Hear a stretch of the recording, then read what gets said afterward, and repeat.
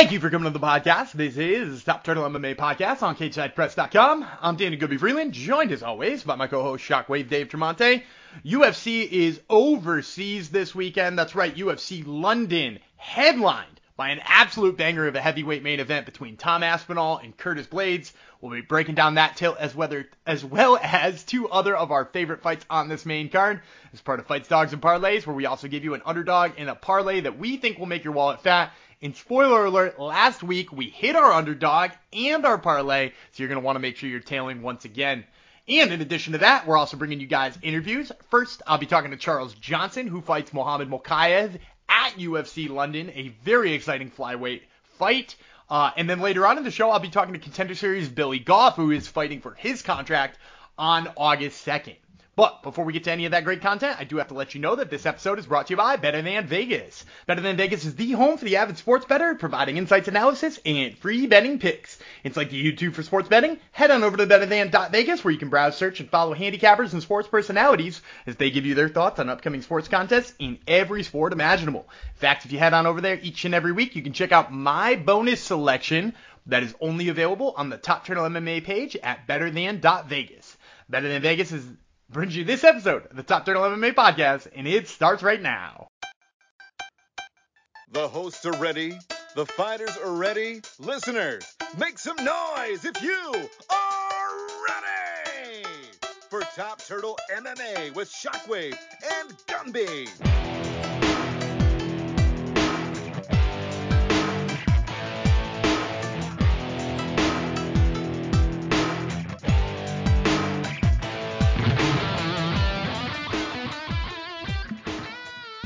All right, and joining me today is Charles Johnson, who fights Mohamed Mokaev at UFC London, that fight on July 23rd. So, Charles, I wanted to start here. I saw on your social media you kicking off your training camp doing a little bit of wrestling with Jordan Burroughs. How did all of that come into play, and how often did you get to work with him? I was out in Philadelphia for about a month, and I was with Jordan about every day for that month. Got to work with him almost every day, or spend the holiday with him, or just around him or his family, you know. So, yeah, that was the start of camp out in Philly at the PRTC, with a bunch of high-level wrestlers, Mark Hall, Joey McKenna, my boy Dave McFadden. And so it's just a great group of people to bounce off of and start the camp. And yeah, man, just create a great relationship. I met Jordan at an event he had here in Detroit a few months ago for his Beat the Streets company that he has, and through Rooted Sports, they had the super match with Cal Snyder and Jaden Cox. So I met him at that event. He was just doing commentating, but it was his event. And then you know, we spoke, we exchanged numbers, and I just stayed in contact. And then when I got this fight booked, I had already messaged him about coming out there for about a month, you know, just to get some rapport with him. But I got this fight, and then it was just like perfect timing anyway, and just got out there and got to work. And yeah, man, it's like big bro now. Like it's basically like family, you know. Home away from home. I'll be doing a lot more camps out there and spending a lot more time in Philly moving forward. Well, that's obviously a great big bro to have there. Now, I got to ask, too, was it special being able to get out there knowing that the guy you're fighting is a guy who prefers to wrestle, who doesn't prefer to strike? Did you put a little bit extra emphasis on wrestling during this camp? Yeah, of course. Obviously it's MMA. Obviously it's a different style of wrestling that Muhammad comes with than just the traditional. It was freestyle season, so obviously it was just a little bit of different wrestling, but it's still, you know, those core values, those core things, and being able to bounce questions off of Jordan and just show him a little bit of the MMA side that he's not familiar with, and then him walk me through things that could work and would work within different situations, you know, because it's not wrestling at the end of the day. And so he enjoyed that aspect of it. Wrestling is fairly, the MMA wrestling is fairly, it's wrestling at the end of the day, but it's different, you know. So he enjoyed that too. It piques his interest as well, and just seeing me work, me seeing him work, and it just like we bounce off each other really well. We have same core values, so the wrestling was a big part of this camp, knowing that Muhammad is a really good wrestler, and knowing that his keys to victory are to be able to get me to the mat and keep me there. Absolutely makes a lot of sense. Now, you also mentioned in there working in Detroit, because I know you've been working with Joaquin Buckley and up there in Michigan. Is that something that's a permanent switch for you? Because I know, back when we spoke, when you were fighting for LFA, a little bit of the training camp and your work was happening in Missouri. A little bit of your training camp, you were trying to get out to Thailand, do some work out there. Is Michigan kind of your new home for training camps? Yeah, I've been living in Michigan for about 17 months now. So when I initially came back from Thailand, I was in St. Louis for a few months. And me and Joaquin had known each other since we were amateurs. And we were just kind of like the MMA scene in St. Louis. Everybody pretty much knows everybody. And it's pretty tight knit. Some people, it's cliquey, just like everywhere in MMA. But at the same time, I'm the type of individual that, I got good relationships with everyone. So, me and Joaquin, I cornered him for his Alessio Di Chirico fight in Abu Dhabi. And then when we came back, he had told me about this gym that he had been training at here in Michigan. It's in Lansing. And so, Murcielago MMA coach Joaquin Rodriguez, who was Rashad Evans' head coach when he held the title, and many other fighters who've been in the UFC. And so I was like, man, I'll come out there and try it out. And then I've been out here ever since. Me and Joaquin really hit it off. I really I can understand his mindset, and we relate to each other a lot, and he knows how to bring the fight out of me, and keep me in the right mindset. So it was just a great situation from the moment I got here, and not only just Coach Joaquin, but like the guys in this gym. It's not a huge gym, but the guys here, everybody take care of everybody. Was like brothers, like a brotherhood, and we spend time off the mats together. So it's just been more of like a brother and family type environment that I really appreciate it. Well, that's great to hear. Now, you mentioned getting a chance to corner him in Abu Dhabi, the big stadium out there, a huge event. I'm curious, does it take a little bit of the pressure off of you going into your UFC debut? You're going to be fighting halfway across the world. You're going to be fighting in London where you've never fought before. But like for an organization you've never fought before, but now you have this experience where you've taken that walk. You know what the pre-fight stuff looks like. Yeah, that's a big thing, because, while I've fought in big promotions and I've seen bigger promotions and I've been at events, being a part of it and seeing the backstage and understanding what actually happens in the flow of that day before you actually do it is it's great, like any situation I've been in where I fought for other promotions, I knew what to expect. So when you know what to expect, I try to go into things with no expectations, but when you know what to expect from a promotion and an organization and what they expect from you, it makes it a lot easier to get through that day, and just, your scheduling, your time and everything. It's just a lot easier to get through things. So I definitely feel like that was, it's been a while. That was a year and a half ago. So it's like, it's been a while, but it's still the organization of the UFC. They run things that way. So I'm very excited to see how things go. That was during COVID, so it might be running a little bit smoother now. And I definitely think that helped a lot. For sure, for sure. Now, let's talk a little bit about the fight, too, because you're fighting Muhammad Mokaev, who we touched on a little bit already, but it seemed like he was looking for a fight really badly. It seemed like nobody really wanted a piece of him. What are sort of your thoughts on the fact that the UFC pulls you from LFA, gives you the contract, and immediately gives you somebody who nobody else seemed to want to fight? This is UFC, man. I don't think anybody's afraid of the kid. I just think it has to make sense for them, as a business, as you're moving forward. It makes sense for me because my goal was to get into the UFC. So whatever name they threw across, I told my manager to take the fight. I didn't even ask him who I was fighting when when we got the fight, because I had already established with him that whatever name they send you, say yes, I'm going. I don't care. I don't care the time. I don't know what it is. It's whatever they send you, we're taking. So that's how this fight came about. And then, as far as him and people and saying that people didn't want to fight him or he could, it's more so a business thing. Like the guys who are ranked, they have no reason to fight you. You got to work your way there, regardless of how good you feel.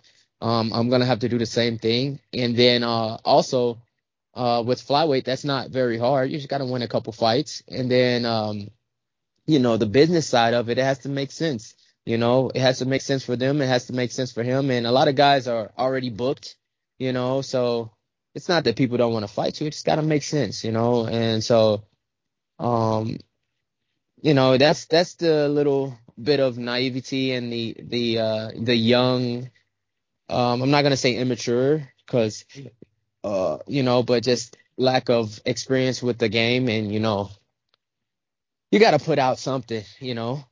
If nobody's trying to fight you, feel like nobody wants to fight you, that's just kind of where he is at in his head, but it is what it is. I don't think anybody's afraid of him. I think he just poses a threat where he poses a threat, but it's nothing new. This is MMA, man. We've been seeing this. It's been a lot of great fighters who come through this organization, and it's going to be a lot more great fighters. So, gotta, you got to be a little bit more humble and a little bit more, understanding of how everything works. And so he'll get that. He's just a little young right now. And you mentioned he's young too. You're 100% right. A young guy, right? And you despite just coming to the UFC now, have a huge track record of fighting, really high level opponents in all kinds of other organizations. I mean, you fought Brandon Royval, who's now, one of the best flyweights in the world. But I'm looking here at the odds. You're a massive underdog in this fight. Do you know this already? Is this something that's come across your radar that the sports books have you as like a 4-1 or a 5-1 underdog depending on where you're looking? Oh yeah. Some other media outlets have already been talking about it and mentioned it to me in interviews. And for me, it wasn't when I first heard it when I was in Philly. I mean, I was like, yeah, it just makes sense. A lot of the websites and stuff that do those betting, they just go off statistics and stuff, but it just sees undefeated and a kid who hasn't lost, But if you look at our opponents, I have tougher opponents. I don't care if those guys did IMAF and they were amateur, whatever. That shit doesn't matter. They haven't fought anyone as pros. A lot of those amateur fights they had on pads and shin pads and stuff like that. As an amateur, I was fighting people who were grown men, And so I just feel my experiences with fighting, I've faced a lot tougher adversity and people during my time, and I wasn't I didn't get groomed to the position I'm at now. I had to eat and work my way up and find my way to this position, as opposed to him. He was positioned and groomed and placed in this position. Yes, he had to work hard. Yes, he had to show up to the gym, and yes, he had to be a professional. But at the end of the day, my road to where I am now has seen a lot more adversity than his. And so, I see those odds. They don't mean shit to me, just being real. Odds never meant anything to me because I've always, spoke what I wanted to do and made the shit happen. So, it's nice that I feel my friends and buddies who bet a lot, I don't really bet often. I just started betting a little bit recently on fights and stuff, but I've never been a huge bettor in my life. I always said, I only bet on myself, so it's cool to see that my friends and family probably be able to make a little bit of money out of this fight. Yeah, heck yeah. And you mentioned speaking it into existence and speaking, what you want into an existence. Do you want to speak it right now? Do you want to give me a prediction? How does this one end with Mokaev? Man, I just really feel once the fight settles in, it's gonna get very uncomfortable for him really fast. Especially if I'm able to defend shots and takedowns and get back up and make him work off his feet. I see him getting tired, and I see me starting to just put hands on him a lot, and so either I knock him out or hurt him really bad in the third or the late second, and either I get I know we're gonna get a performance bonus of the night, but it's just I'm going for the finish, to be honest. You know, I feel like it's gonna present itself about midway through the fight. You know, he's gonna come out hard, trying to get the finish, and that shit's gonna play against him because you don't finish me, bro, and I don't get tired, and I'm gonna be there. And so, um, once he realized that, it's gonna be too fucking late, you know, because I'm gonna be hitting that second win, hitting that third win, and just taking it up as the fight goes on. So I'm very excited about that aspect of it, and I'm in such fucking great shape, man. Like each camp, you wonder what's the next level you can take, you know. And in this camp, man, I've just gotten stronger. I've done more than I've ever done. I've been doing 3-a-days. I'm still doing 3-a-days. I'm gonna be finishing up 3-a-days this week, and then as I dial back, my body's gonna feel better. I'm gonna feel more fresh. Like I'm still kicking my own ass right now. I got 8 days of work left before I focus on my weight cut, and so like I'm just really excited, man. Like I've been holding everything in, focusing on each day. The fight seems so far away. Even though it's 16 days away, it seems so far away because I'm focused on each day. So my only prediction for this is just, you know, go out there and have my best performance yet. Well, we are absolutely looking forward to seeing that best version of you. Once again, fans, this has been Charles Johnson, who fights Mohamed Mokaev at UFC London. That fight, July 23rd. Charles, thank you so much for the time. I really appreciate it. Thank you so much, man, and I appreciate you for giving me this outlet to speak. Talk to you soon. Well, we hope you enjoyed that interview with Charles Johnson. I once again am Dan, you Gumby Freeland, joined now by my co-host Shockwave, Dave Tremonte. Dave, I want to start here. The main event of UFC Long Island left a little bit to be desired. We get a weird injury that finished it. Dana White had promised the winner of that fight a title shot with Alexander Volkanovski, but I got to ask you, is the weird ending going to wind up costing Yair Rodriguez a title shot here? Under normal circumstances, I would say yes, but there are somewhat of abnormal circumstances happening at 145 right now. Nobody has really clearly made themselves the rightful title challenger, and obviously the weird ending to that fight didn't help Yair's cause. But Volkanovski's been so dominant, it almost doesn't really matter. And Yair Rodriguez is, at the very least, a fan favorite. He always puts on normally exciting fights. He'll do something wacky.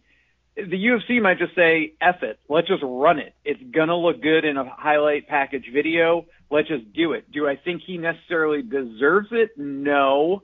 Under normal circumstances, he should have to go out and prove it and get one more win, but I could also see them just running it, and I'll be there to watch it. What do you think? Yeah, I'm kind of with you on that. I think when it comes to who the rightful title challenger is here, it's probably Josh Emmett coming off of that big win over Calvin Kattar. I think, that win looks way better than what Yair Rodriguez just did, and Yair Rodriguez's little 2-fight winning streak he's now on, or one fight. Is it a 1-fight winning streak? It's small, whatever it is. Obviously, I think that Emmett is more deserving, but you said it. People love watching Yair Rodriguez. You can throw it on a poster right next to Volkanovski, and it's gonna sell. The UFC does seemingly like to dip its toes into different markets, and I'm sure Yair Rodriguez does nice in the Mexican and South and Central America markets. Southwest. And southwest of a tree, like Phoenix, you could run them in maybe Park Smith. They would play well. Yeah, I think so. And that's not, that's not a knock on Josh Emmett, but Josh Emmett just isn't, he's not one of those guys who goes out and is extremely marketable. I mean, he's fun to watch. Hey. He's incredibly fun to watch, but you throw him on a poster and the casual fan is probably confused to who Josh Emmett is. Here's the way I'd look at it if I'm the UFC. There is significant equity in Yair Rodriguez right now. The right thing to do is probably to match up Yair and Emmett and say the winner of this is the clear and away, you get the title shot. The problem with that, though, is if Emmett wins, you kind of lose any cachet to Yair Rodriguez's title shot because he's going to be one of these 50-50 fighters that wins one, loses one. You said the winner of this past weekend's match gets a title shot. You have some cachet behind Yair Rodriguez. Just pull the trigger now. he will lose, excuse me, it's not probably, he will lose, but if you run him against Emmett, you know, him winning doesn't make that much more of a difference, I don't think, to the hype behind that fight. It would help Emmett. It doesn't necessarily help Rodriguez. I would just run Rodriguez right now. Have Emmett go out and fight Arnold Allen or Chen Sung Jung or Bryce Mitchell or whoever, someone ranked 6 through 10. And if Emmett wins that, you know, then that's his path to the title, if that makes sense. Yeah, and it seems wrong to, like, ask him to go win one more, but, like, it does feel like that's what they're going to wind up doing. I will say, I'll throw this out as another option that they might wind up doing as well. Volkanovski has a broken hand from the Max Holloway fight, right? Like, he broke his thumb. He's having surgery, I'm pretty sure, to put it together in the near future, or he just had it. It's not really out of the question to run a Yair Rodriguez versus Josh Emmett interim title fight in the meantime. Like, if they need to fill out a card, you know, like they need to fill out a title or a pay-per-view card and get a title fight on a November card, throwing that as a co-main event to another, like, maybe not the most exciting title fight in the world, you know, like a Valentina Shevchenko title defense in November. Throwing that as a co-main event, not the worst idea either if Volkanovski's going to be out for a bit. Yeah, agreed completely. You know, one other thing I want to talk to you before we get to the reason that brought us to the dance, one other thing to bring up with you. What did you make of Nate Diaz fighting out his contract against Khamzat Chimaev? I mean, like, it's exactly what I expected the UFC to do. Like, the reason they stalled this long was to just see if they could get Nate Diaz to sign an extension. Because if he signs an extension here, and instead of fighting his contract out, he's fighting Conor McGregor again. He's fighting Dustin Poirier. He's fighting, you know, somebody who he seemingly has a good chance against and could look good against. Knowing that he fought his contract out, they won't let him walk out of this organization looking good. They won't do it. And I understand why they're doing that, because, you know, that's kind of the people they are. They don't want somebody to leave their organization on a high note and possibly use them to sell for another company. And they picked the guy who's literally the worst matchup for him in the UFC. Now, I have a question for you about that matchup. Have you looked at odds yet? And if not, do you want to try to predict them?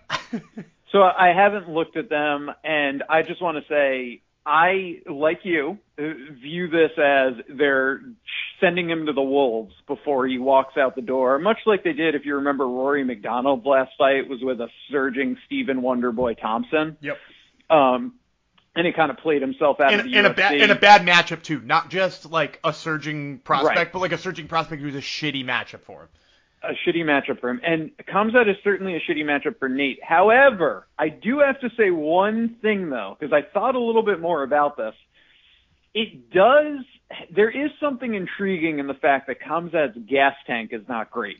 And if there's one thing that Nate can do, it's take a horrific beating for 4 rounds and then come back and surprise someone with either, you know, just a barrage of his little slap boxing that finally accumulates into a knockout or a late submission. And I don't think that's going to happen, but I do think I have to give play to the fact that Khamzat might gas, and much like Leon Edwards late, Nate could come on strong in rounds. And it is a main event, right? It is a main event of a pay-per-view that has no title fights on it. So I think that actually plays to Nate's. That is his best chance, is to outlast Khamzat.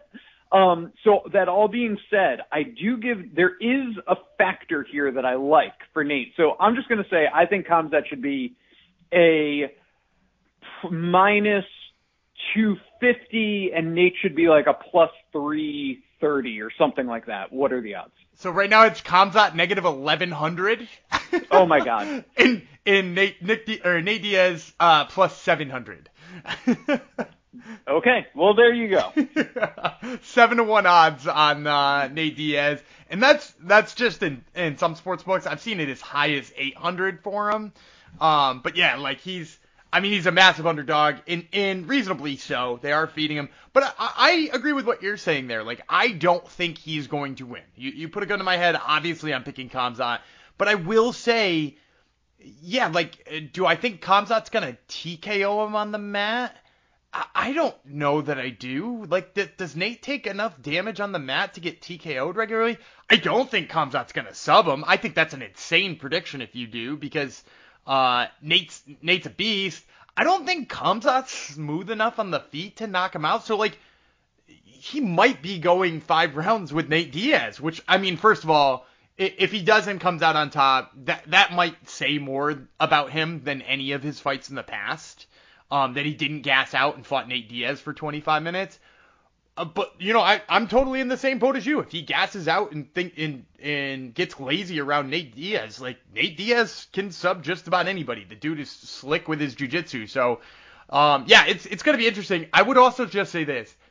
If Nate somehow does pull off the upset and walks out having slain the dragon that is Khamzat Chimaev, what color is Dana White? What shade of red is Dana White at that press conference? He's gonna not be happy. Is a plan backfired, but it's kind of, you know, the UFC can't really go wrong at today's day and age. I mean, they're just a money-making machine.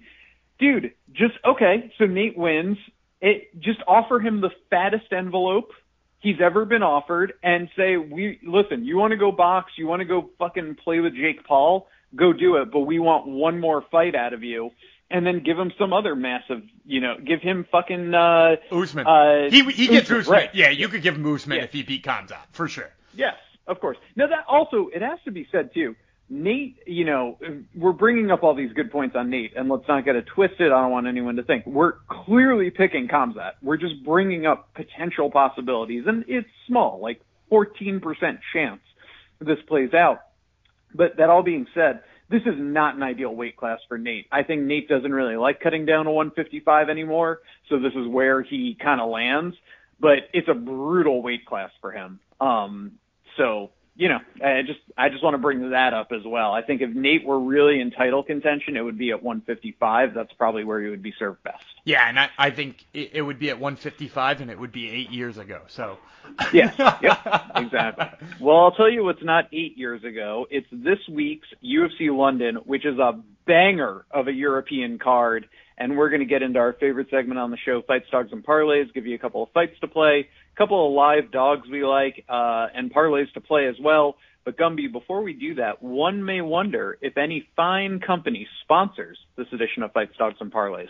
Absolutely. Fights, Dogs, and Parlays is brought to you by MMA Play 365. MMA Play 365 is a prediction and betting service out here trying to help the public make money on UFC and MMA in general. For one super low fee, you get access to their professional handicapper with a 6-year winning record who gives you full breakdowns, parlays, and their official bets. But that's not all. For the same great price, you get a brand new prediction software, Base AI, which they've been tweaking, and their advanced algorithms are giving you winners each and every week. Make sure you check it out. Now, they got packages of all lengths and sizes to fit your needs, including a daily fantasy sports one if that's your gig. So go check them out at MMAplay365.com, and don't forget to use promo code TOPTURTLE for 10% off their annual package. That's MMA Play 365. I love that they have packages of all lengths and sizes. Let's get to this main event. It is a banger. Tom Aspinall is a 12-2 heavyweight who has never been beaten in the UFC. He's coming off an armbar victory over Alexander Volkov. He's coming off of three performance of the night bonuses. TKO'd Sergey Spivak, submission via rear naked choke over Andrei Arlovsky. The dude is a straight beast, but he's running into another straight beast in Curtis Blades, a fan favorite of the Top Turtle MMA podcast, TTP. The man has only lost to Derek Lewis and Francis Ngannou in his career. He has been perfect other than that. He's coming off a big TKO victory over Chris Daukaus. You get the feeling he's entered gatekeeper status. He's never going to beat Francis Ngannou, who's the dominant champion right now. I'm a huge Curtis Blades fan. This is great matchmaking. If he beats Tom Aspinall, I don't really know where to go with him from there. I'd love to see him against, you know, like a Stipe, a John Jones, that type of mega fight. But if Tom Aspinall wins, it's clearly the ammunition in his gun for a title shot. So who do you have here? Aspinall, the -130 favorite. Blades, the +110 dog. This is a tight one. Yeah, and this one's so hard to call too because we've seen Aspinall show off really good wrestling and really good wrestling defense, and obviously never against somebody who wrestles like Curtis Blades. Similarly, we've seen Curtis Blades throw some hands, but definitely not with anywhere near anybody like who has the speed of Tom Aspinall, right? Tom Aspinall super light on his feet, moves like a welterweight at 260 pounds. So it's really hard for me to break down what might happen because I've just never seen either of these guys against anybody even remotely similar. But at the end of the day, I think I've decided I'm picking Tom Aspinall in this fight. Which when it was first announced, I didn't think I was going to, but the fact of the matter is I think he moves in and out well enough with his footwork to stay far enough away that he can stuff some Curtis Blades takedowns. I think he's far more polished on the feet, despite what Curtis Blades did to Chris Daukaus. And I also just think too, while Blades undoubtedly has a wrestling advantage, I don't think he has a jiu-jitsu advantage, which is also going to, I think, play into this. Like, I think Aspinall is going to get up. I also think Aspinall can threaten with guillotines and other chokes too, because he has scored those in the past, and we've seen him with some good finishes before. So yeah, I'm going to go with Tom Aspinall here. I don't know how he gets it done, but man, this one's going to be so close. This is going to be so close. I lean Blades because of the wrestling in a close fight, but not going to be shocked if we're talking about an Aspinall victory and potential title fight next for him come next week. All right, let's move on because we got another tight fight. This card is amazing. Jack Hermansson is a minus 110. Chris Curtis is a minus 110. Which minus 110 do we like? Because Jack Hermansson is coming off a loss to Sean Strickland via split decision, beat Edmund Shabazian before that, basically gone 1-1, win one, lose one his past several fights. Chris Curtis, on the other hand, is 3-0 in the UFC, wins over Rodolfo Vieira, the jiu-jitsu ace, via unanimous decision, TKO'd Brandon Allen, KO'd Phil Hawes. So surging is Chris Curtis. Short notice fight for him. They're both minus 110. Who you got? I'm going with Chris Curtis here. And I've been riding the Chris Curtis train since he made it to the UFC, and I picked him in every single fight. I'm picking him here again. Look, I think if you come out of a fight with Rodolfo Vieira and Rodolfo doesn't get you down once, I'm no longer worried about your wrestling defense, and I never will be. And really, I do think that that's the only path to a victory here for Jack Hermansson, because I don't think he hits harder than Chris Curtis. I don't think he's a better boxer than Chris Curtis. So at the end of the day, you have to ask yourself, can Jack Hermansson get his wrestling going? And with the fact that Chris Curtis just went in there and stuffed Rodolfo a bunch of times, I don't think so. The one thing I do worry a little bit about is him taking this on short notice, him going across the pond, and all of that kind of stuff jammed together. But man, Chris Curtis, I think, is ready for this, and he's been fighting for all this. And, helpful piece here, Chris Curtis's number one training partner, Sean Strickland, the guy who just got done beating Jack Hermansson. So I'm going to ride with Chris Curtis on this one. All right, well, let's see who you're riding with on two names everyone will know, but who have not been having the easiest time of it in the UFC octagon. Nikita Krylov is a minus 190 favorite to Alexander Gustafsson, a plus 160 dog. Never thought I'd see the day where Krylov is a 2-1 favorite against Gustafsson, but it is what it is. Krylov is 1-3 in his last four. Took a split decision loss to Glover Teixeira back in September of 2019. Came back and beat Johnny Walker via unanimous decision, but has since lost to Paul Craig via triangle choke and Magomed Ankilov via unanimous decision. Gustafsson is on a 3-fight losing streak, and it's so crazy because he beat Jan Blachowicz and Glover Teixeira in 2016 and 2017. The next two champions at 205, but then he lost 3 in a row. He lost to John Jones for the vacant UFC light heavyweight championship, then lost to Anthony Smith via rear naked choke, lost to Fabricio Verdum via armbar at his heavyweight debut back in July of 2020, has not fought in 2 years. What a career it has been for Gustafsson after really, coming on strong to that first John Jones fight for the heavyweight title back in September of 2013. He was on a 6-fight win streak, faced John Jones, razor thin, lost via decision. Some people thought he won, whatever. But since that time, This man has gone 3-5. He's lost Anthony Johnson. He's lost to Daniel Cormier. He's lost to the three people I mentioned before. He's 0-3 in title fights. He's lost 2 title eliminators. He's had a really tough time of it. Can he do a career turnaround against Nikita Krylov? Your thoughts? I don't think so. You mentioned both of these guys on bad stretches. Like, look, Krylov is on a bad stretch too, and maybe hasn't looked as well. But like you mentioned, back-to-back losses. Both of those losses are maybe 2 of the next title challengers in that weight class. And granted, yeah, we are looking at probably Jan Blachowicz or Glover Teixeira in a rematch first. But man, Paul Craig, who's fighting on this card, might be 1 fight away. Ankalaev is fighting Anthony Smith later. He might be 1 fight away. Like, both of those guys are top-notch guys. And the thing I'm thinking about Gustafsson here, too, is just, like, he hasn't looked himself. And granted, that's having not fought in 2 years. He hasn't looked himself. He looked like he was ready to give up and try heavyweight. Looked terrible up at heavyweight. There's just so many big question marks for me with him. And I don't think he's figuring it out, taking 2 years off and then finding a way to cut back to 205. Krylov has got, harder striking right now. He's probably a little bit crisper. The whole thing about Gustafsson was he was a really sharp boxer for years. I think those days are probably behind him at this point. So, yeah, I'm going to go with Krylov here. It's probably not like a spot that I love to pick here, because Krylov can be sloppy and get caught as well. But, it's more of a fade of Gustafsson than anything else. Totally hear that. Our underdog of the week, you already mentioned him. It's Paul Craig, a +150 over Volkan Ozdemir. Another banger of a fight. Let's hear about why we like Paul Craig as a dog. Look, I like Paul Craig as a dog here because the thing about Paul Craig lately is that his hands are really coming around. His boxing is completely transformed since he was a debuting fighter. I think he debuted against the aforementioned Magomed Ankalaev and looked like he was just completely outmatched on the feet before he scored a Hail Mary triangle at the end of the fight. And he was good knowing that his only path to victory was like a Hail Mary submission at some point in time. Now he's figured out the hands. His wrestling has gotten better. His top control has gotten better.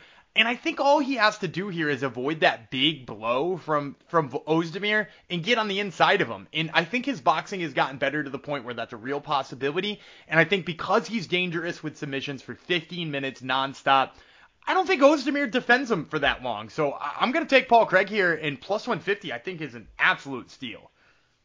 Our parlay to play is Mark Diakese, a -295, and Nikita Krylov, a -190. So a couple of 2-to-1 favorites, really. And I'll get you +110 odds. Break it down. So we already talked about why we like Krylov, right? It's more of a fade of Gustafsson than anything else. But that being said, I do think that Gustafsson's kind of past his prime here. The reason I like Mark Diakese is he's in there fighting Damir Hadzovic. And the thing about Diakese is he's showed off that he's got really good wrestling lately. Like, he's really started to put that piece to his game together. And it's always been there. Maybe he's just not leaned on it enough. And now we're watching him fight a guy in Damir Hadzovic who, that's pretty much all he has, in my opinion. Like, I don't think very highly of Hadzovic's striking. I think really highly of his wrestling from time to time. It looked pretty good when he was fighting Marcin Held, or at least, held up pretty well against Marcin Held, pun intended. But Diakese here, I think, has the advantage there. So if he chooses to keep it on the feet, I think he lights him up on the feet. If he chooses to wrestle, I think he has that in his pocket too, which is why you're seeing him damn near at -300. But you pair that with somebody like Krylov, and you can get plus money on the return. Boom. Well, that does it for this edition of Fights, Dogs, and Parlays. Let us know if we did you right. Let us know if we did you dirty at Top Turtle MMA on IG and the Twitter. Gumby, this train is a-rumbling down the tracks. Where should we stop next? We're going to transition now to my interview with Billy Goff, who fights on the Contender Series on August 2nd. We're going to transition to that interview in just a moment, but before we do, I do have to mention that this interview with Billy Goff is brought to you by Maroon Social. M-A-R-U-N-E. Maroon Social is the one and only social media app for the martial arts enthusiast. Whether you do kickboxing, judo, sambo, jiu-jitsu, or any other martial art, you can log your training sessions, tag your training partners, log competitions, weigh-ins, and so much more. Ditch that dirty jiu-jitsu journal and get yourself Maroon Social wherever it is you download apps. Maroon Social brings you this interview with Billy Goff.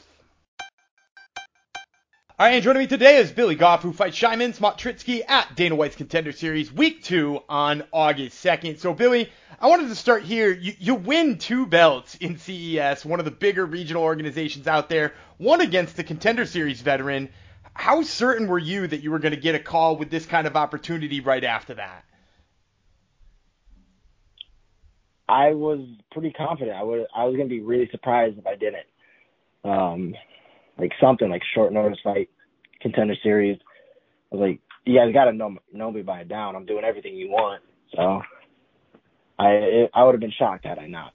For sure. And you're right. You're doing everything that they want. You're cutting good interviews after the fights and all that kind of stuff. So, you mentioned, maybe a late notice fight or something like that instead of the Contender Series or some other way in. How did you feel that it was Contender Series? It was that route into the UFC?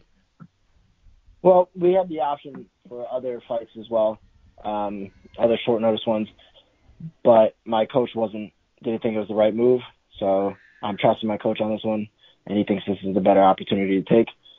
So I'm happy with it. Confident with the decision my coach made. That's interesting. Now, I don't want you to have to disclose, what those other fights look like or what they sound like or anything like that, but how much notice are we talking about, and how many of these offers have you had from the UFC? There was a couple. There's a couple offers, and both of them were about 1 week's notice. Oof. So that's pretty significantly short. Now, I got to ask you too, being a guy who's been on the regional scene for a little while now and paid his dues, so to speak.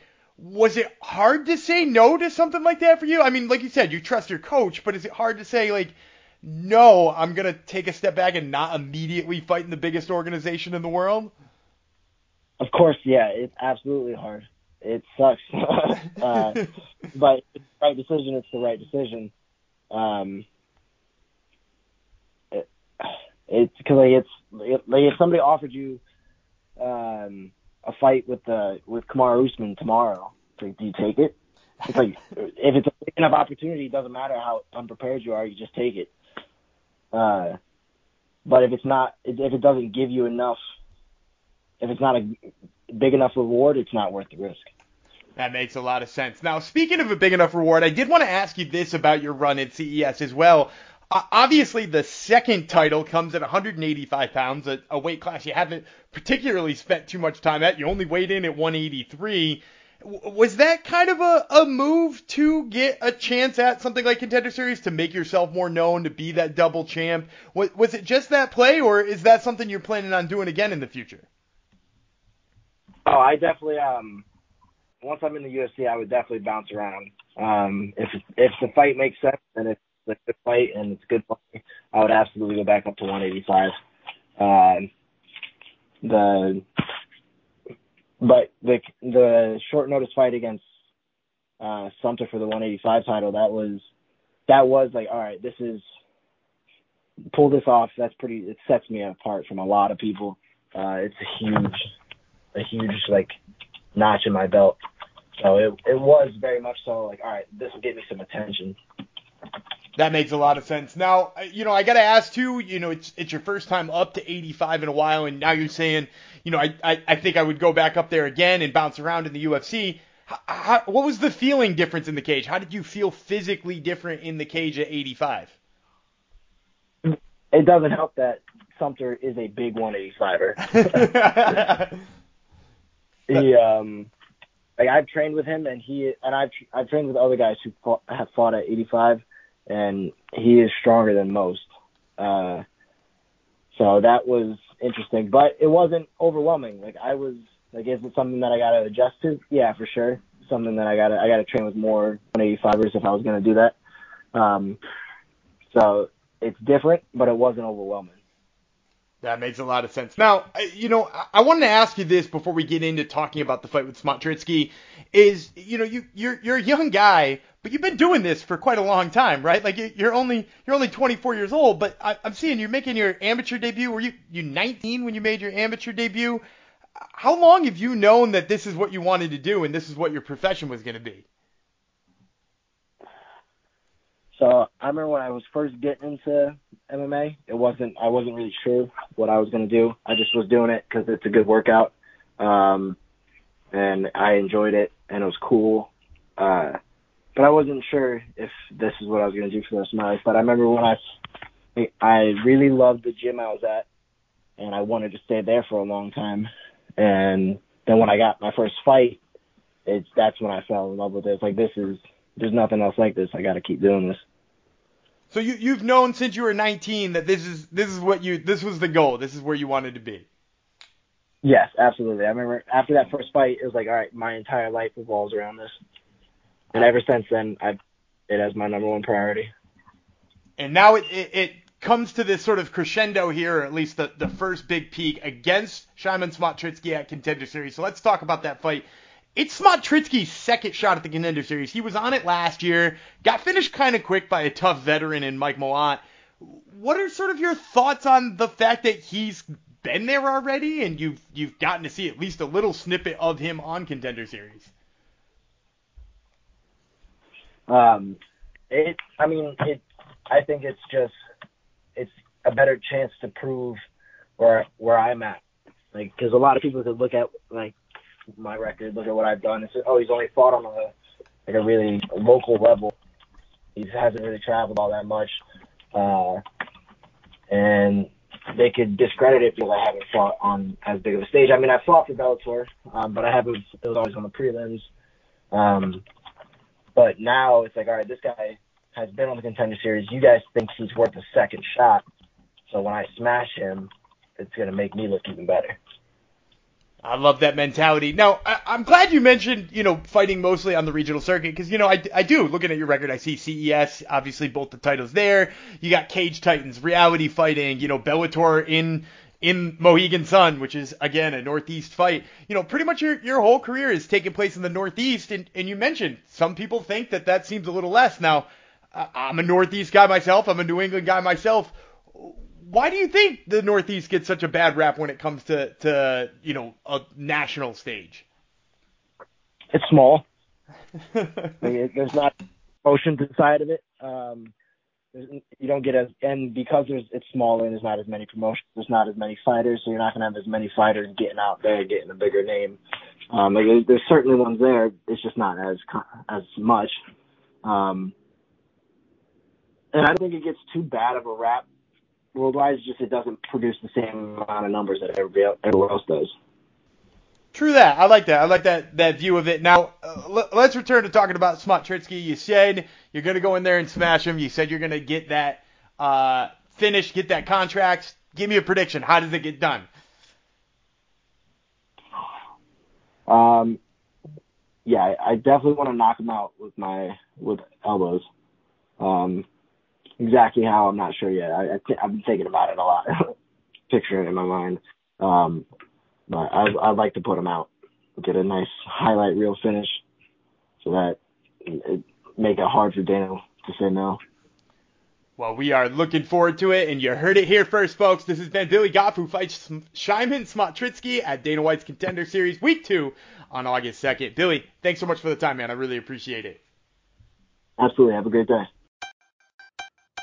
And that's going to do it for another episode of Top Turtle MMA Podcast. We want to thank you, the fans, for tuning in each and every week. We would not have a show without you guys. We also want to thank our sponsors, Maroon Social, MMA Play 365, and, of course, Better Than Vegas. And as a reminder, you can check us out on the socials at Top Turtle MMA on both Instagram and Twitter. And until next week, I'm Daniel Gumby Freeland. He's Shockwave Dave Tremonte. And we'll catch you then.